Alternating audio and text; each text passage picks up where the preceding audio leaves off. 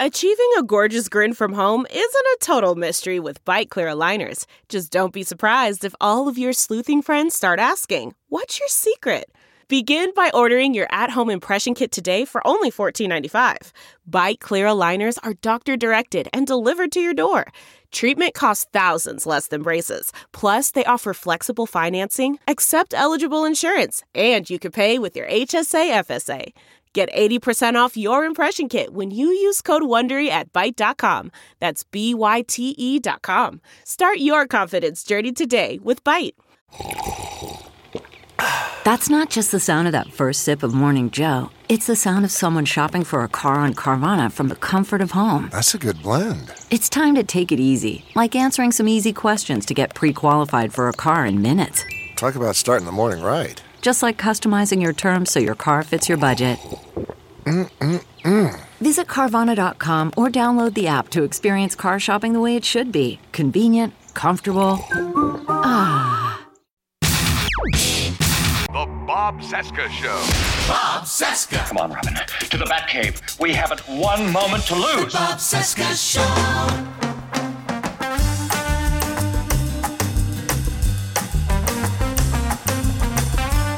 From our nation's capital, it is Wednesday, March 23, 2022, and this is the interview edition of the Bob Cesca Show on the Sexy Liberal Podcast Network. Hi, I'm Bob. Hello, Bob. Hello. Day 429 of the Biden-Harris administration, 228 days until the 22 midterms. I'm on Instagram at the Bob Cesca, or the Bob Cesca, and I'm on Twitter at BobCesca_go. Follow me, please. All right. I hope you're holding up okay with the lingering threat of, World War III, right? The good news is Jacki Schechner is back on the show today. Last time Jacki was here was October of 2019. Good God. Trump was still president. COVID didn't exist. We didn't have to worry about spreading a deadly virus while buying stupid shit at Costco. Remember those days? So yeah, Jacki's back after a hiatus for work, and I can't wait to get into Trump-Russia and how it relates to the war in Ukraine. I think we're also going to talk about Judge Jackson, maybe a bit about our late friend Ches. Stick around. This is a good one. You can follow Jacki on Twitter at Jacki Schechner. Links in the description as always. Meantime, think about supporting this show by signing up for our bonus content at bobcescashow.com. Okay, hang on tight. Jacki Schechner's here. Bob Cesca. All-time favorites all day long.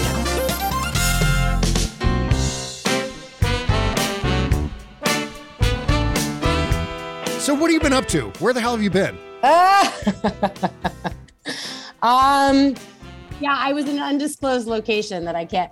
No, I was working for an organization that asked me not to do as much kind of public speaking as I had done. I was allowed to hang on to my Twitter account, but they'd asked me kind of not to assume that I was speaking on behalf of the organization. And I laid low for a while. But now I'm back. And I am hopefully, fingers crossed, digging into a new project that will revisit some of the Trump-Russia stuff. Yes, and I want to get into the Trump-Russia thing, and especially how it dovetails into the invasion of Ukraine. Because not an accident. Yeah, exactly. I feel like everything is, and I hate to sound like the guy standing in front of the map with the push pins and the Post-it notes going crazy in a storage space like in True Detective, but it sounds like it's all connected, Jacki. It's all There is a red string. Yeah, there is that red string. Yeah. But before we get into all of that, 5 years since we lost Ches, and I haven't had a chance to talk with you about it. I mean, you and Ches were very, very close. I mean, how did you handle the anniversary this past February? February 25th would have been 5 years since we lost him. And I felt like going into it, I felt like I was in the process of getting over it. And then we hit the date and everything came flooding back. And it was just like, on top of the obvious feelings of loss and so on, the grief that I still experience for losing such a great man. There was also a part of me that was almost angry because, damn it, we could have used him in the past 4 or 5 years, right? Oh, yeah. I mean, he would have been an incredibly powerful voice. He always was. Yeah. I think about Ches a lot, and he stays with me in various ways. He shows up in my thoughts and sometimes in my dreams. And Yep. I think because we intersected in so many different ways. You know, we worked together briefly in New York, and then in Miami, we were friends. We met for the first time in New York at CNN, and then realized we had a lot of people in common and a lot of life in common. And we were in Miami at the same time, having both grown up down in South Florida, and then being out here at the same time. So there are various phases of my life that intersected with Ches. And so there are moments of that I relive in various ways. And so he comes up in my thoughts. He's never far from them. But I mean, not only did I respect his writing and how powerful a voice he was, but he really just had a way of digging into these topics that was unique and really gave a voice in many ways to those of us who couldn't necessarily find the right words in the moment. Oh, yeah. And then we would reflect back on what he wrote and be like, oh, yeah, that's where I wanted to go with it. There is part of me, too, though, that feels like it would have been, I mean, you and I both know that up until the time we lost him, he was starting to feel really overwhelmed with the state of the world. And I feel like the Trump administration, that tenure would have really upset him even more so than it already had. And part of me feels like it's sort of nice that he was saved that torture because he really would have twisted himself in knots to try to find some sense of humanity in what was going on at that time and try to put a voice to it in a way that did it justice and really brought to light all of the atrocities that we all suffered during that time. So I'm so incredibly sad to have lost him. And yet 5 years on, I look back and say, thank God he was spared the 5 years that we all lived through, because I just know that his gut would have been turned inside out by a lot of it. There's another side to that too, Jacki, and I completely agree with what you just said. That was my assumption. That was sort of the thing I was observing in the lead up to his death. And there was that fragility about him where things affected him more than a lot of us. But at the same time, there was something about his personality, that cooler big brother. You know, I always referred to him as kind of like the big brother that I never had, the older brother I never had. And there was something that was stabilizing about that, where I felt like, well, as long as Ches is still around, everything's going to be okay. You know what I mean? And so that's the thing that I'm always trying to reconcile between the fragility of his personality and the stability of what he gave to the people around him. There was something about that badass attitude that he had. And he probably would hate me for saying he had a badass attitude, but but he did. And he relished in that. I mean, he knew where that came from. And maybe it's a gender thing. And I hate to be stereotypical in that way, but he tended to be a little softer with me. And he allowed me to see that fragility more often. We often had in-depth conversations about personal things. And I was able over the years to see the hurt and the pain in a way that maybe he didn't share with a lot of folks that he wasn't as connected with. I know you saw a lot of it. But I think for whatever reason, he felt comfortable enough to show me some of the pain and some of the difficulties he was having, especially towards the end. I mean, you and I were both shocked by his passing. I don't think anybody expected that. No. But I do know that there were issues and problems that he was coping with in a way. And he was open to some extent about them with me. And I'm very grateful for that, to be able to see that softer side. And look, I mean, let's be honest, Ches and I got into some trouble too. You know, we had our debaucherous moments. Yes. And I mean, good trouble, but we had a lot of fun together. I mean, that was one of the things that was so fun about Ches, is that, you know, he never judged me and I never judged him. And we could have those moments of fun and just kind of be irresponsible from time to time when we wanted to be. And I love having friends like that, you know. Exactly. Yeah.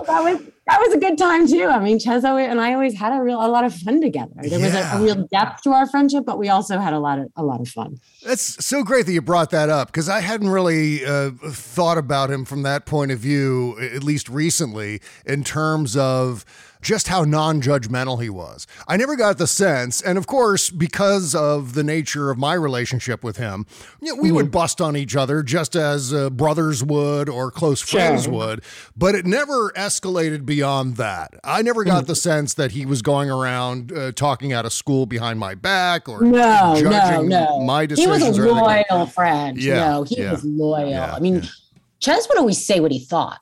Like you weren't going to get one thing from Ches publicly and another thing from him privately in terms of being, two-faced or backstabbing or anything like that. Right. You may get more in depth privately when there was a vulnerability that maybe he needed a safe space to explore, but you weren't going to get a dishonest reaction to something. He was never going to tell you one thing and then say something else when you weren't around. That wasn't who he was. No.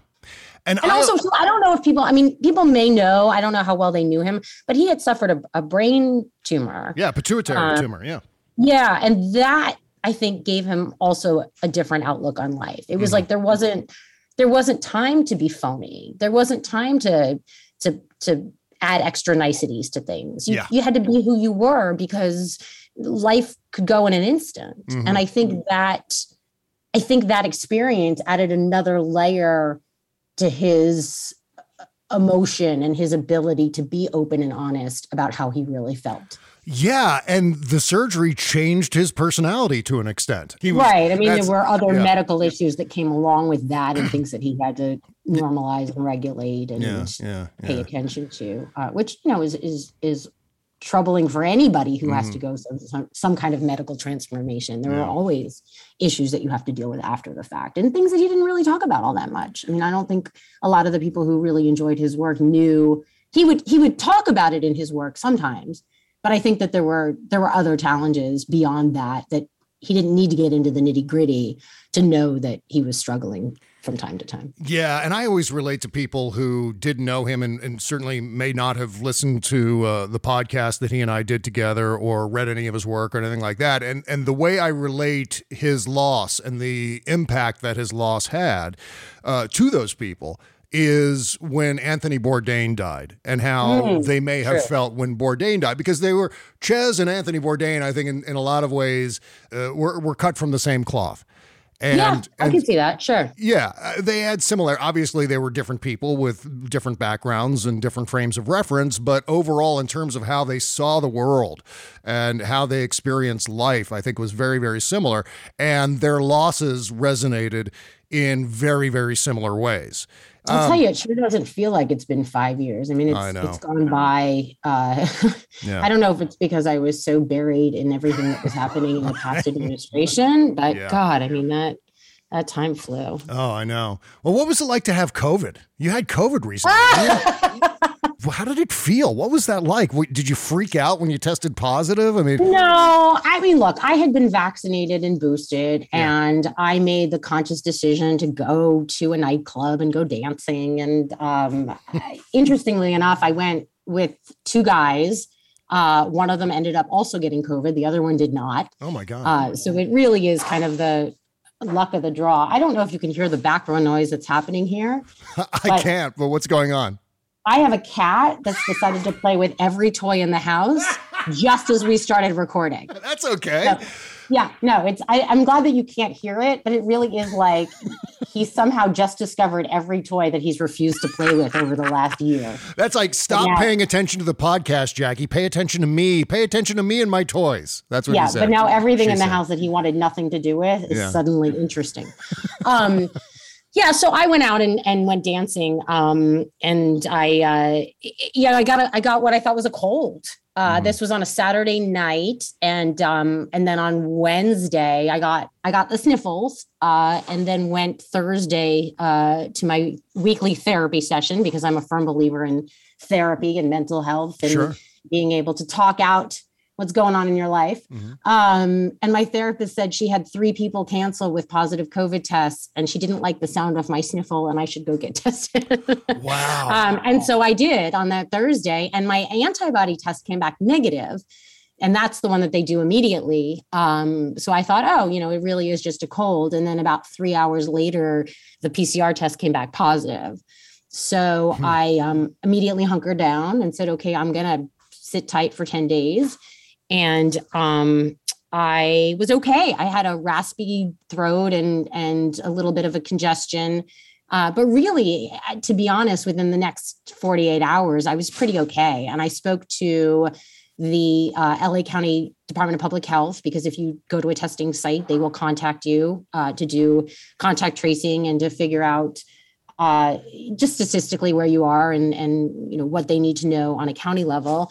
And then I talked to my primary care doctor, who basically said that it sounded like I was in good shape. And this was, I guess, 5 days in that he and I connected. And he finally said, now you're in the boredom part of isolation. And I said, actually, I don't really mind. I mean, I've got a really comfortable house and a couple of cats, and I don't have to see people I don't want to talk to. This is not so terrible. So I watched a ton of Netflix, and I did a lot of chilling, and I was okay. And I 100% chalk that up to being vaccinated and boosted. I just think it would have been a lot more severe had I not had that defense mechanism in my body. Yeah, absolutely. So I'm a huge proponent of it. And I drove me nuts when people would say like, oh, all these people who got vaccinated and boosted still got COVID. Well, yeah, of course. It's the same as getting a flu shot and still getting the flu. It's possible. Mm-hmm. It just won't be as severe. Yeah. And so, yeah, I mean, it wasn't ideal, but I'm glad that I got it when I did. And as I would say mild a case as you could get. Mm-hmm. There's no lasting effects that I know of. Perhaps there's something I don't know of. Oh, well, that's good to know, because that's the other thing that I always get worried about is long COVID. Yeah, I mean, lingering symptoms. I'm tired a lot, but I'm also getting older. So it could just be that. Right. But what I'm curious about is, what do COVID sniffles sound like? That was your doctor's first reaction. Like, oh my God, those sniffles sound like COVID. You better get tested. What was it? I was congested, and that's what it was. Like it was a cold on Wednesday. By Thursday, I was raspy, and it wasn't that sexy raspy. It was just raspy. So she said, I just don't like the sound of it. I think you should go. Right. And it's good. I mean, look, I had a friend come over Tuesday night. Now, remember, I got sniffles on Wednesday and I tested positive Thursday. I had a girlfriend come over and have dinner with me on Tuesday night in my house. We didn't sit, we sat kind of on the couch apart from each other, not for any reason, except just that's the way my couch is set up. But she spent a good 3 hours at my house. And then on Wednesday, I saw another good friend of mine at her place and went to visit a friend who was in a rehabilitation facility. And so I was worried on Thursday that I'd then spread COVID to all of these people. Oh, yeah. It turns out that neither of the women that I saw on Wednesday got sick, thank goodness, knock on wood. But the girl that was at my house on Tuesday did. And unfortunately for her, she then got on a plane to Hawaii, not knowing she was sick, and then tested positive once she got to Hawaii and had this 10 days in Hawaii, quarantined in her father's bedroom while her father and her husband tended to her over the Christmas break. So you better believe that I was apologetic and felt awful every day for the 10 days of her vacation. And to her credit, she's a really good friend and did not blame me in any way. But gosh, I mean, I could not say I'm sorry enough. I felt terrible that I had gotten her sick and she had to be relegated to one room in the house in Hawaii as opposed to being able to really enjoy her family and her Christmas with her family. Well, it seems like we're coming to the light at the end of the tunnel. At least that's the hope. Fingers crossed, knock on all the wood. What's your takeaway as far as the overall public reaction to dealing with this huge pandemic, the first one that we've had to deal with here at this scale since, 100 years ago? Can we achieve big things in this country anymore, Jacki? No, we handled it miserably. Yeah.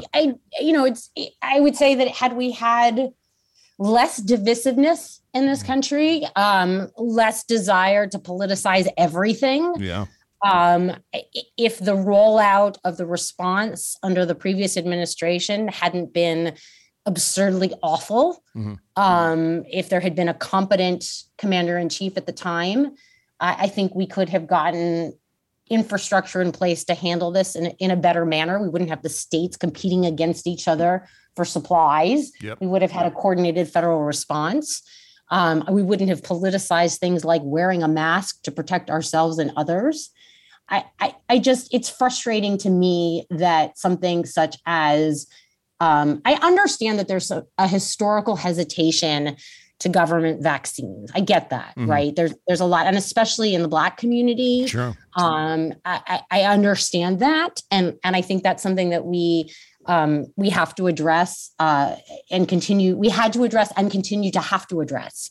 But I think that a lot of the distaste for cooperating was not motivated by that. It was because the idea of wearing a mask and protecting others became a political football. Yeah. And it was unnecessary. It was childish. It was asinine. And it was incredibly frustrating that we could have, like other nations did, locked down perhaps for a shorter period of time had we all complied and gotten through this more quickly. And people have to understand too, it wasn't just about like, do I catch COVID? Does somebody I know catch COVID? Am I going to survive it? Like all of those talking points. Like, yes, it wasn't deadly for, I would say, the majority of Americans, if you want to take it statistically. But we did really very much run the risk of overloading our healthcare system. And that was the big concern, was having too many sick people all at the same time and having our healthcare system completely buried. And that's what people, I think, forget in all of this, that it wasn't necessarily, could you survive it? It was, could our healthcare system survive it? Could we take care of the people that were all getting sick at the same time with the most severe of symptoms before we had access to a vaccine? Yeah. And we were losing the most vulnerable of us, not just people with comorbidities, but also our elderly, and people who didn't necessarily have access to medical services, whose cases of COVID were getting worse because they couldn't get care and treatment. So yeah, I mean, I think it was abysmal in the way that we handled it off the bat. And had we gotten a jump on it earlier, if we didn't have a commander in chief who was denying that it was even an issue when he knew for a fact that it was airborne and was dangerous.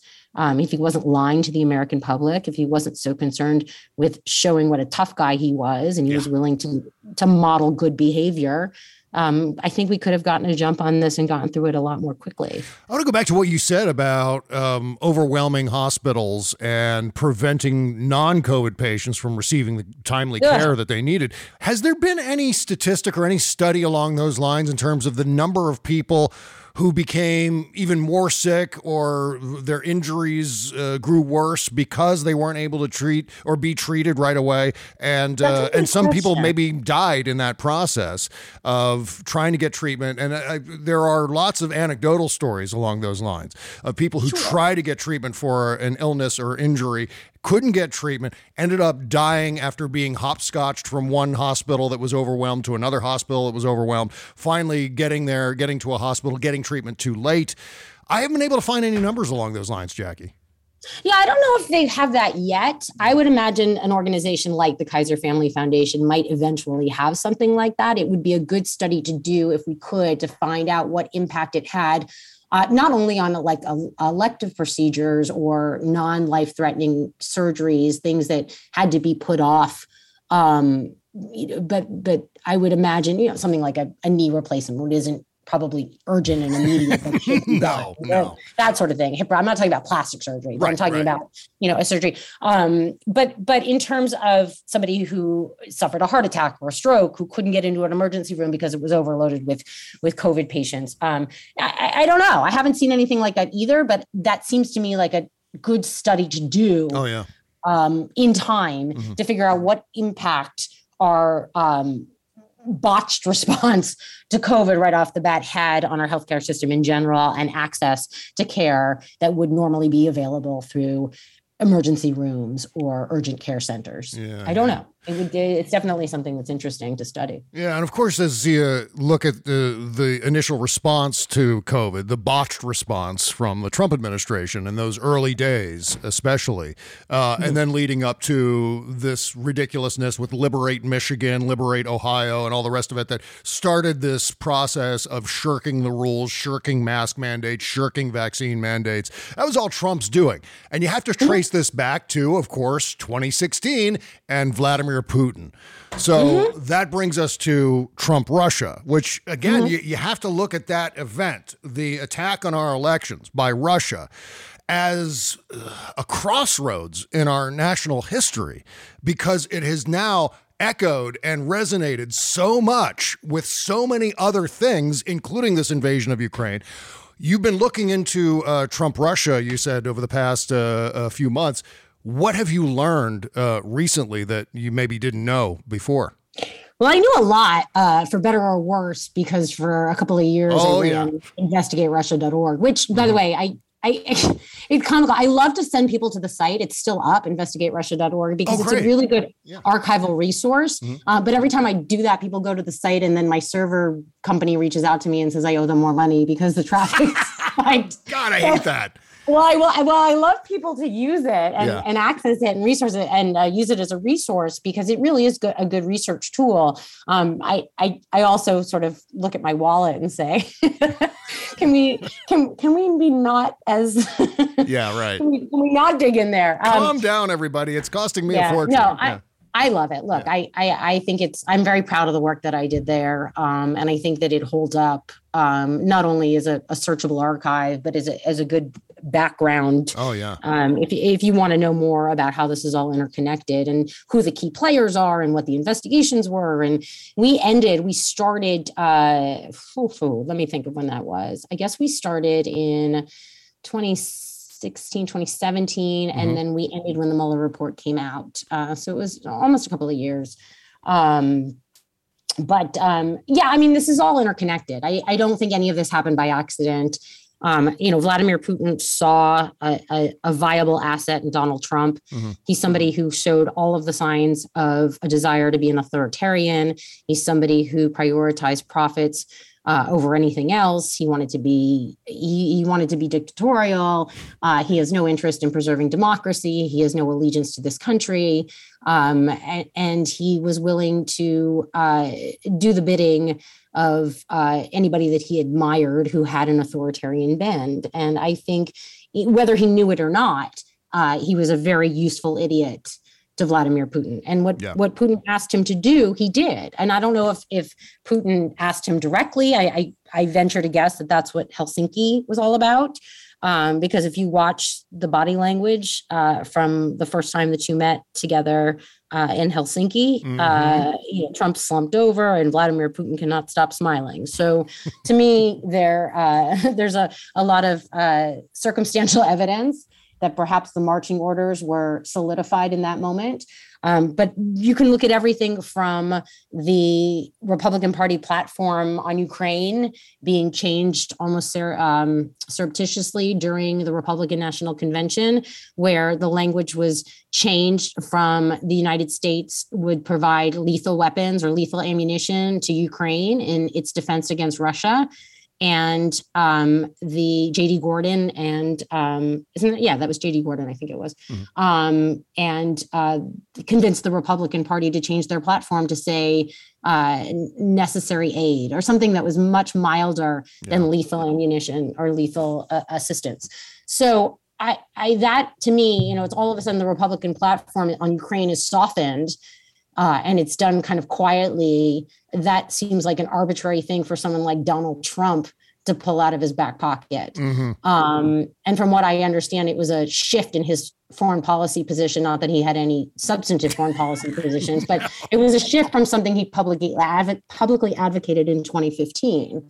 So that didn't come out of nowhere. When you look at who advised him in his first big foreign policy speech, there were a bunch of Russians in the room. He had a bunch of people working on his campaign who either had visited Russia or had ties to Russia or who were somehow communicating with Russians.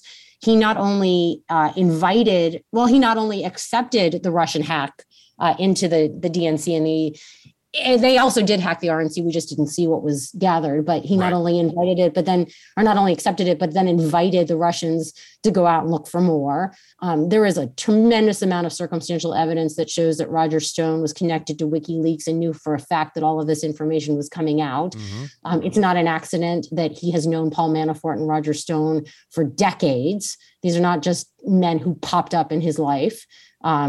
He knew them and worked with them, I think, in the 80s. it all, and he pardoned them all. I mean, they're all criminals, and he pardoned them all.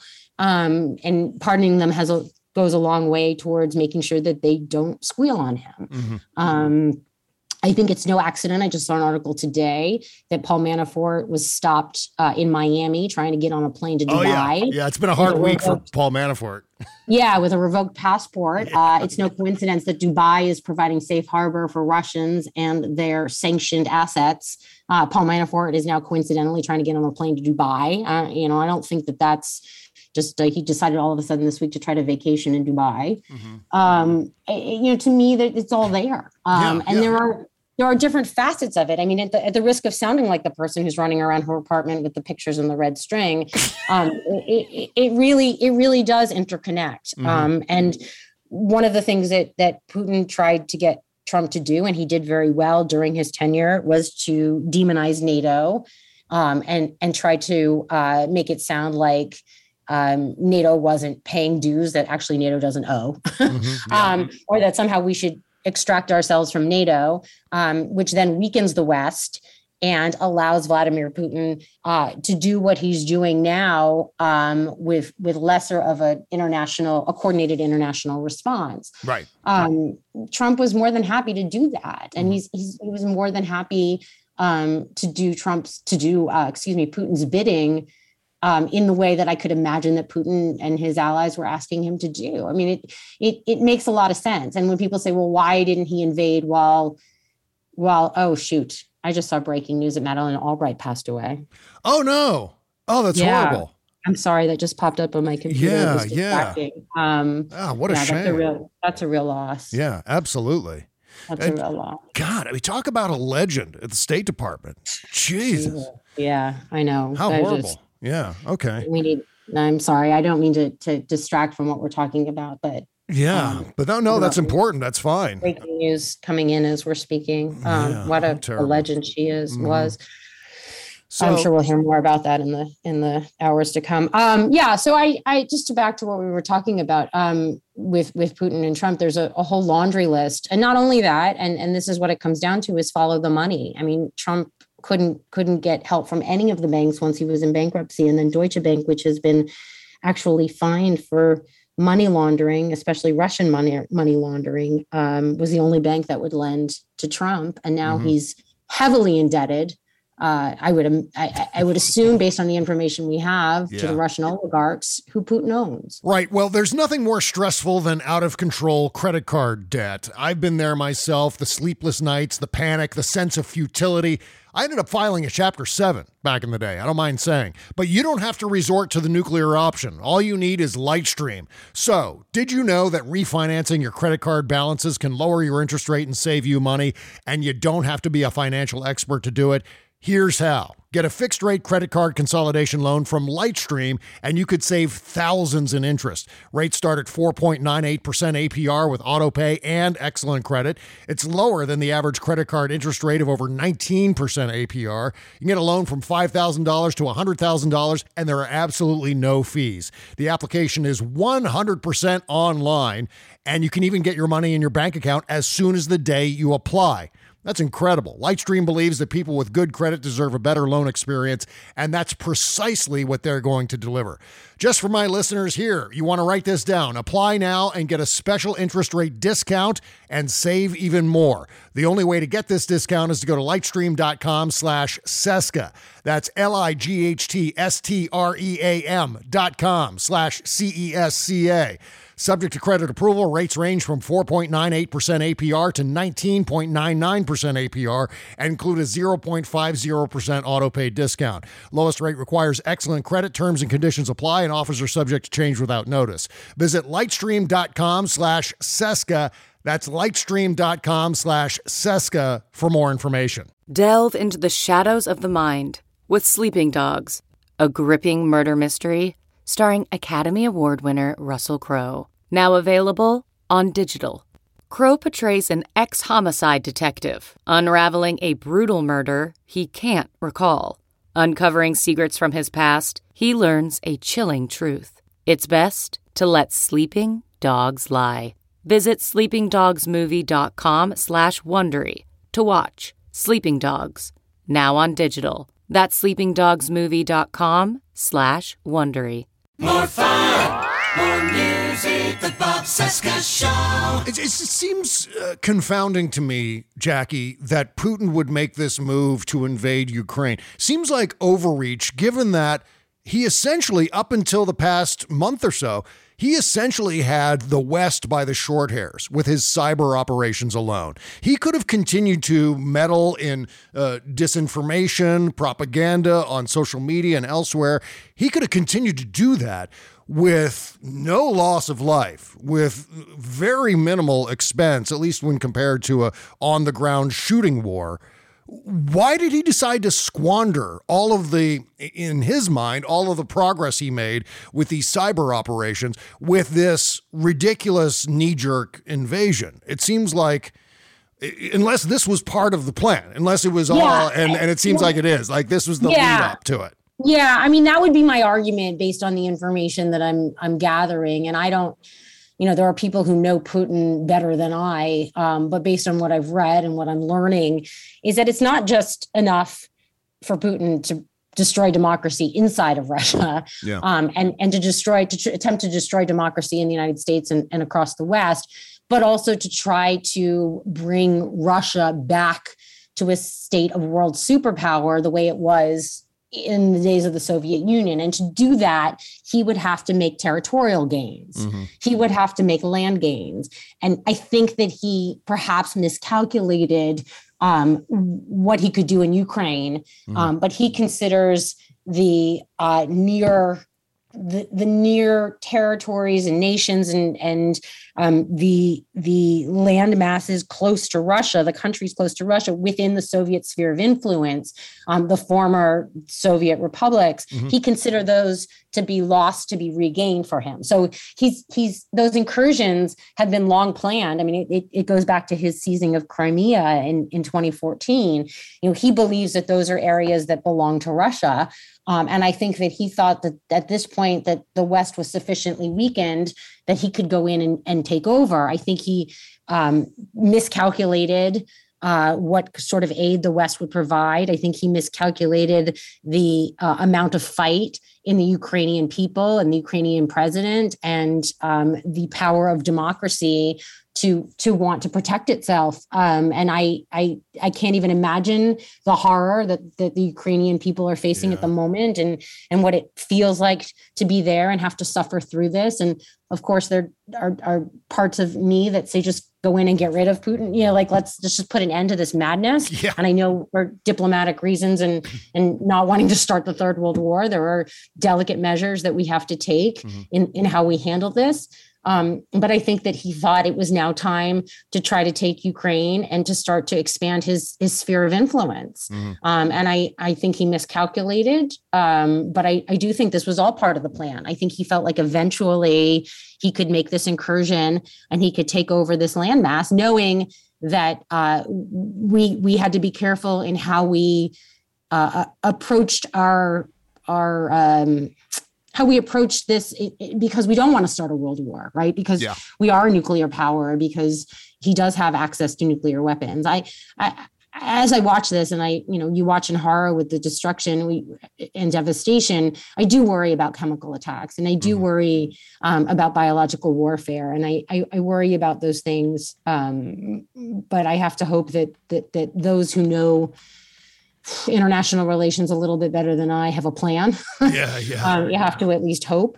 But I don't think this was accidental by any stretch. He's a maniac. I mean, we know he has sociopathic and narcissistic tendencies, and I don't think loss of life matters all that much to him. But I do think that he thinks that this is an attempt to get back the landmass that the Soviet Union had and parts of it. And if he can get Ukraine and then he can go into other neighboring countries, I think that this is an attempt to make that grab. How pissed off do you think Putin is at Donald Trump for losing in 2020? I think I think Putin legitimately needed Donald Trump to win re-election. That's why we see the invasion happening now in early 2022, because I think on Putin's timeline, at least as far as his strategy went, and maybe I'm thinking too deeply into it here, but I think what he was hoping for is a second Trump term Trump had already announced, I think, to both Mark Esper and John Bolton that he was going to withdraw from NATO in his second term. So let's say Donald Trump, Donald Trump gets reelected in 2020. Withdraws from NATO in 2021, Putin invades Ukraine in 2022, right on schedule, without that unifying United States presence, without United States as part of NATO. Suddenly, it's an entirely different ballgame. But now, because there's no Donald Trump, you have this unified world response to Vladimir Putin's invasion of Ukraine. And you have this, obviously, the sanctions regime. You have corporations lining up. You have a rock solid NATO. He's got to be pissed off at Donald Trump. And I hate to get too deeply into that rabbit hole, but why doesn't he punish Donald Trump? I want to see some of the crap, some of the compromat that he's got on Donald Trump as kind of like, whoops, I accidentally let this slip into public view. He might. I mean, there's still time. I would imagine that depending on what happens with the war and how crippled Putin is coming out of this, that it's entirely possible. I mean, we do have, unfortunately, another electoral, midterm elections, and then we'll have another presidential election coming up. And I don't know who the front runner is on the Democratic side, and it'll be interesting to see who emerges. But it's entirely possible. I mean, we're still an incredibly fractured nation. Yeah. And there is still a sense of, or still a threat of authoritarianism, and we're really kind of still in dangerous territory. And I think that what Putin wanted was a real divided nation, and we're there. I mean, he did get what he wanted in that regard, and so I think that it's very tenuous. I've been doing a lot of reading. I joke with people. We started, my girlfriends and I started a kind of an anti-racist book club is the best way to describe it. Nice. When some of the when George Floyd's murder happened and the nation started to pay closer attention to systemic racism as a whole. And I goof that, that's what white girls do, right? We started a book club. It's not lost on me. And I don't pretend that we're solving the world's crises through our book club, but we are learning and we're trying to grow, and we're trying to make sure that we can do our part to be better educated on how to fight racism and systemic racism in this country. And we're reading Caste, which is an excellent book, and I highly recommend. And I always say that the people who should be reading it are not the people that are reading it, unfortunately. But one of the things it talks about is the similarities in how the Nazis kind of how they tried to formulate how they were going to subjugate Jews, and how the United States treated Black people, and that the Nazis kind of looked at that as a way to formulate their response to the Jewish population, that we were so terrible to Black people in this country that the Nazis looked at us as an outline. It's really awful. But one of the things that it talks about, and I've studied the Holocaust through college and otherwise as being Jewish myself and having learned about it through Hebrew school and so forth, is that there are signs in our country now that very much echo Hitler's rise to power. And when people say, you make Nazi comparisons and you're overreacting, I actually don't think so. I think that the authoritarian bend, the desire to appeal to the disgruntled and the I'm going to say uneducated, because that's really derogatory, but poorly educated. The undereducated, right? The ignorant in some ways, to be able to try to gin up that anger, to try to scapegoat, and I think we've seen it in terms of trying to somehow put Black Lives Matter in the same bucket as Antifa, as somehow there's a radical element on the left that's worth coming out and fighting against and demonizing minorities in this country. I see it, and I see that it's a very slippery slope to authoritarianism, and you see people talking about liberals and Democrats and really trying to demonize people who they don't really know all that much about. They just live in this kind of echo chamber of Fox News and Newsmax and OANN, and they just amplify their own disinformation over and over again. So I really do fear for the groundwork that's been laid. I mean, they said Hitler never really garnered, he never got over 40%. Yeah. And that's kind of where Trump is. So you don't have to necessarily have a majority of the vote. You have to have enough of a base that you strike fear in the party, which is exactly what Trump's done with the GOP. The Republicans have become the party of Trump. So even though you may not have a majority of Republican voters, you do have enough Republicans who are afraid of the Trump minority that they're willing to do his bidding in many ways. Yeah. And that makes me afraid. And I think that Putin in that way has laid the groundwork for the possibility of another Trump-like term. And then I don't know that we come back from that. Yeah. And the thing that is most discouraging to me, Jacki, and this can kind of apply not just to Trump Russia, not just to Putin's cyber operations that we've seen. Certainly, you can apply it to the response to COVID. My biggest takeaway from all of this is not necessarily that we've got a lot of stupid people in this country, which we have quite a few, but my bigger concern is the gullibility of so many Americans, that we were so softened up and ready to accept this endless disinformation campaign from Vladimir Putin on Facebook and so on. There are just a lot of people who are willing to buy absolute horseshit. I mean, in precise terms, a lot of suckers, quite a few suckers in this country. Vladimir Putin exposed that. Yeah, Putin manipulated democracy and he manipulated our freedom of speech. And he said, okay, anything goes. So we're going to throw everything out there. And it's dangerous in that we don't have a common set of facts anymore. Yeah. And there's no way to get through. And that's what's challenging is that I'm happy always. And I say this on Twitter and elsewhere on social media when I interact with other people, I am more than happy to have an intelligent debate about the way that we approach issues in this country. I am more than happy to talk to you about why I believe our healthcare system could be a certain way or should be a certain way. And I'm happy to listen to your point of view on your conservative values and what you believe. I'm happy to do that in an intelligent way, but we have to agree on a set of common facts. Yeah. And when you lose that, you lose the opportunity to have intelligent debates. I mean, if you look now, let's take, for example, the Supreme Court hearings that are going on right now. I mean, God bless Judge Jackson and her ability to stay calm, because I would have told these men to go F themselves a long time ago.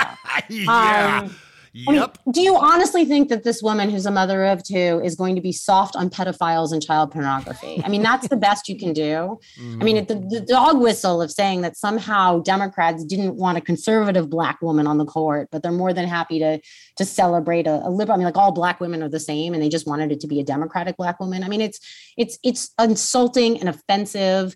It's poorly veiled racism. The way that they're treating her, the way that they're asking her to answer questions and then saying things like, well, that's not hard to answer. And she's not stupid. And the fact that she's at this point, I don't know how much of the hearings that you've watched, but at this point where they're asking her questions that are well out of the realm of anything that a judge should be involved with or have to know. Yeah. It's extraordinarily offensive. On every level. And she's having to school them on what is her responsibility and what is the responsibility of the legislative branch. I mean, saying things like that is actually in Congress's bucket, not mine. And I'll stay in my lane is over and over again. I mean, it's extraordinary. I mean, members of Congress should actually study up on what their job is, and she shouldn't, Judge Ketanji Jackson Brown shouldn't have to. Brown Jackson, right? I got that right. Yes, exactly. Yeah, that's right. Yeah. Apologies. Should not have to explain to them what her job is versus what their job is. But even something as that, I mean, we've gotten to the point where we've entered this echo chamber of nonsense. Yeah. Oh yeah. And you can't correct it. And it's so infuriating and frustrating. Her sentencing, the sentencing that she passed down on these cases that they keep referencing on pedophilia and child pornography is exactly in line with many, many, many other jurists. Like, she is not out of line. But if you listen to right-wing media, you think that somehow she was welcoming child pornographers into her home. I mean,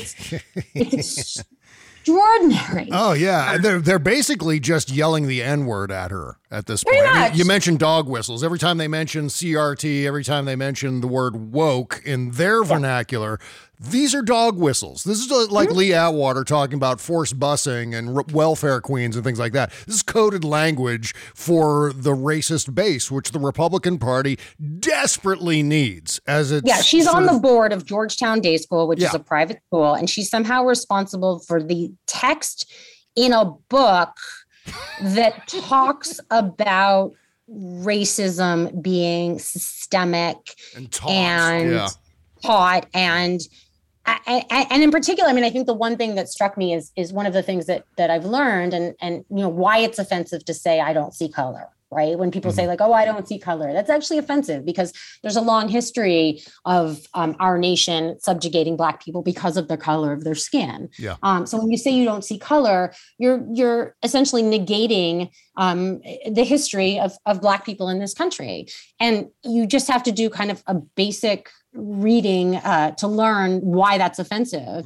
And for Ted Cruz to sit up there yesterday and read from a textbook and explain, to a Black woman, do you believe that it's okay to say, why is it not okay to say you don't see color? Or do you believe whatever it was that he said? It was incredibly offensive. Yeah. And to ask him to sit there and to somehow explain to this white man right. that A, I didn't write the book. And B, what you're saying is racist and offensive.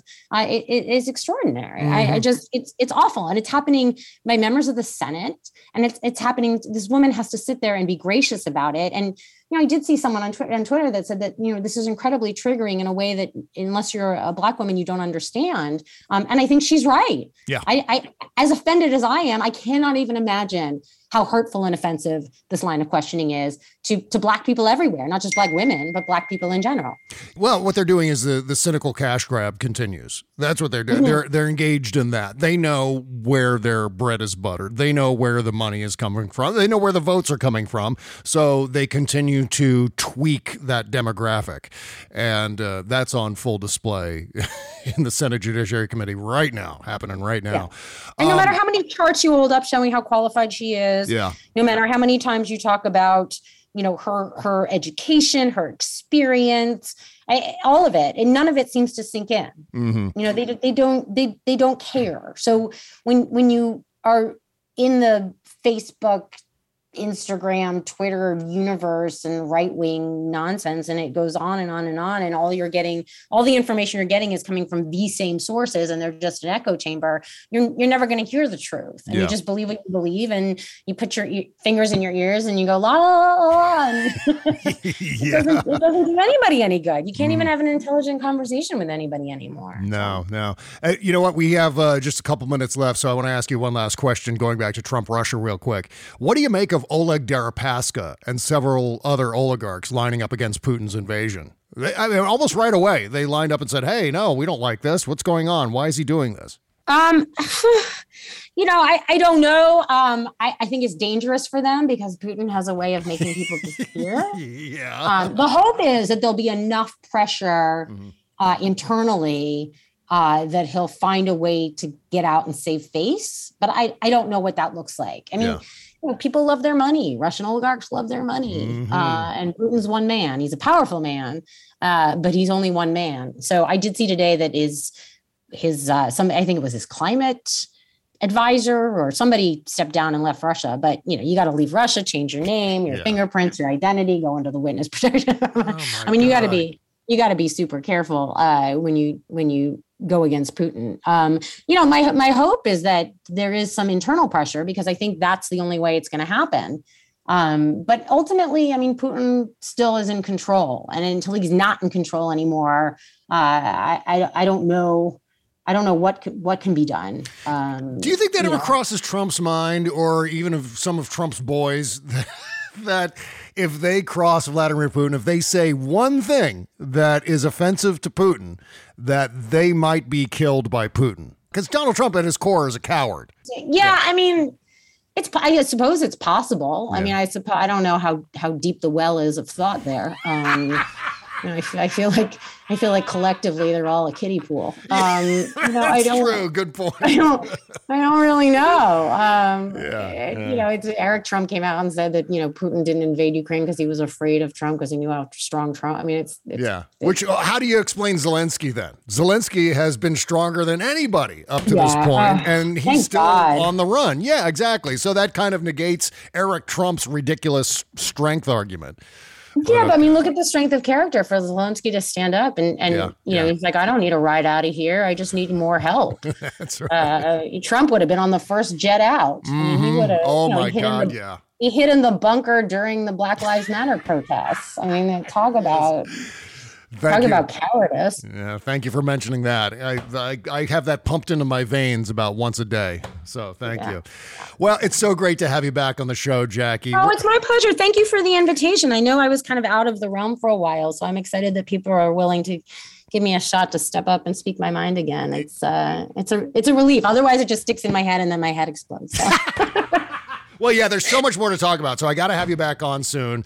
Where can folks follow your work meantime? I'm always on Twitter. I can't quit you. I wish I could quit you, but I can't. I know how you feel. Yeah. I'm always on Twitter at Jacki Schechner. And I will say, for those of you who like cats, my Instagram is also at Jacki Schechner, and it's all cats. Okay, it's occasionally a picture of me and some of my cute friends, but mostly it's cats. So if you're into cats, and you need a break from your day, you're more than welcome to check out my Instagram at Jacki Schechner. But Twitter's the smart stuff. Great. Instagram's just cats. Well, I'll put links in the description under this episode at bobcesca.com. Thank you so much, my friend. Oh, it's my pleasure, Bob. I love talking to you. It's always so much fun. I'm so looking forward to next time. Take care. You got it, babe. Bye-bye.